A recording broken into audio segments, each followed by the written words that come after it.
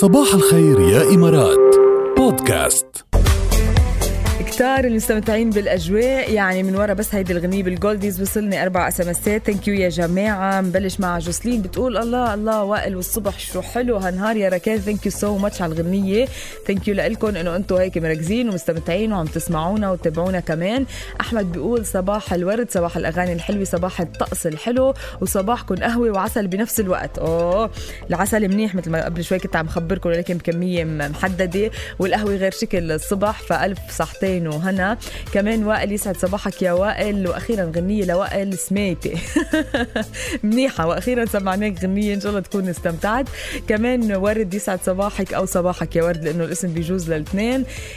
ثانك يو كتير لكم على هالاسمسات وعلى هالصباح الغير شكل. خليك إيجابي. صار وقت نضلنا إيجابيين، وبنعرف قديش شهدت مكالمات ومؤثرات الفيديو شعبية متزايدة خلال العام الماضي، وبعدها طبعا متابعة معنا لهلأ مع اضطرار الكتير من الناس إنه يشتغلوا ويضلون بالبيوت لوقت كتير طويل ويشتغلوا من المنازل طبعا.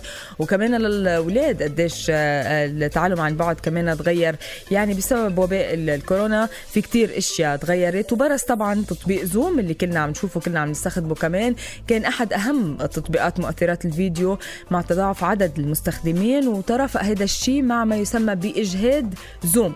هلأ شو هو إجهاد زوم؟ هو يعني بحس الواحد بالتعب، بالإجهاد، بالهيك، مش بس بالتعب، بالإرهاق بعد إجراء مكالمات فيديو. في أستاذة بعلم الأعصاب الإدراكي بجامعة كوليدج بلندن عم تقول إنه في عيوب كتيرة لاستخدام زوم للتواصل بالعمل أو على الصعيد الاجتماعي. فأنت وقت تكون مع صديقك بنزهة أو بمكان معين أو قاعدين حد بعضكم، بيكون الحديث غير، بيكون التفاعل غير، بتكون قادر تشوف كلفة شراد وجهه، قادر تسمع نفسه، قادر تحس بكل تفاصيله. ولكن مع زوم بتكون عم تشد على حالك، أو مش بس على زوم، يعني عبر أي اتصال فيديو بتكون عم تشد على حالك وعم تعطي حالك أكتر كرمال تركز، كرمال تشوف كل التفاصيل.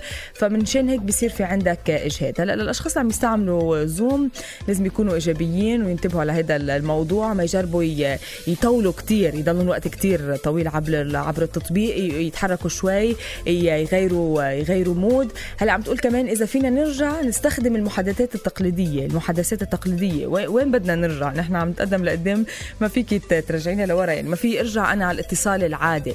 عم تقول إنه كان الاتصال العادي الكل اللي كنا نطلب منه رقم ونحكي، عم تقول كان أسهل بكتير، ما في إجهاد، ما بيأذي العيون، يعني في كتير قصص كانت مختلفة. بس طبعا هلا ما بقى فينا نرجع لورا، يعني بيصير في كتير قصص، حتى الأساتذة عم تشرح دروس مثل ما هي على تطبيق زوم يعني. فبعتقد انه هيدا الشيء صعب كتير. وعم يقول كمان دكتور تاني بعلم النفس الاجتماعي ومؤلف كتاب سيكولوجيا الرفاهية انه مكالمات زوم اكثر ارهاقا من المكالمات الهاتفية بسبب العبء المعرفي الاضافي. يعني قديش لازم يكون الواحد اصلا بيعرف بتطبيق زوم، وقديش بده يعرف تفاصيل عم تصير خلال الميتينج او خلال الحصة، خلال الدرس، خلال الاجتماع على زوم. والخوف كمان عم بيقول من الظهور بمظهر أحمق أمام الآخرين، يعني يكون الواحد كمان شكله مش ولا بد. فكمان هيدا بيسبب إرهاق، إنه الواحد بده يكون جاهز، حتى هو ببيته بده يكون جاهز لكل التفاصيل. طيب ما تغير الزمن، شو بدنا نعمل؟ بدنا نلحق حالنا، نتابع، نواكب، ما نتعب حالنا كتير، نجرب قد ما فينا نغير الروتين اليومي تبعنا، ما نضل وقت كتير طويل قاعدين قدام البي سي أو الكمبيوتر. نجرب نغير ونطلع من هذه الحالة اللي بنكون فيها ونضل إيجابيين. خليك إيجابي.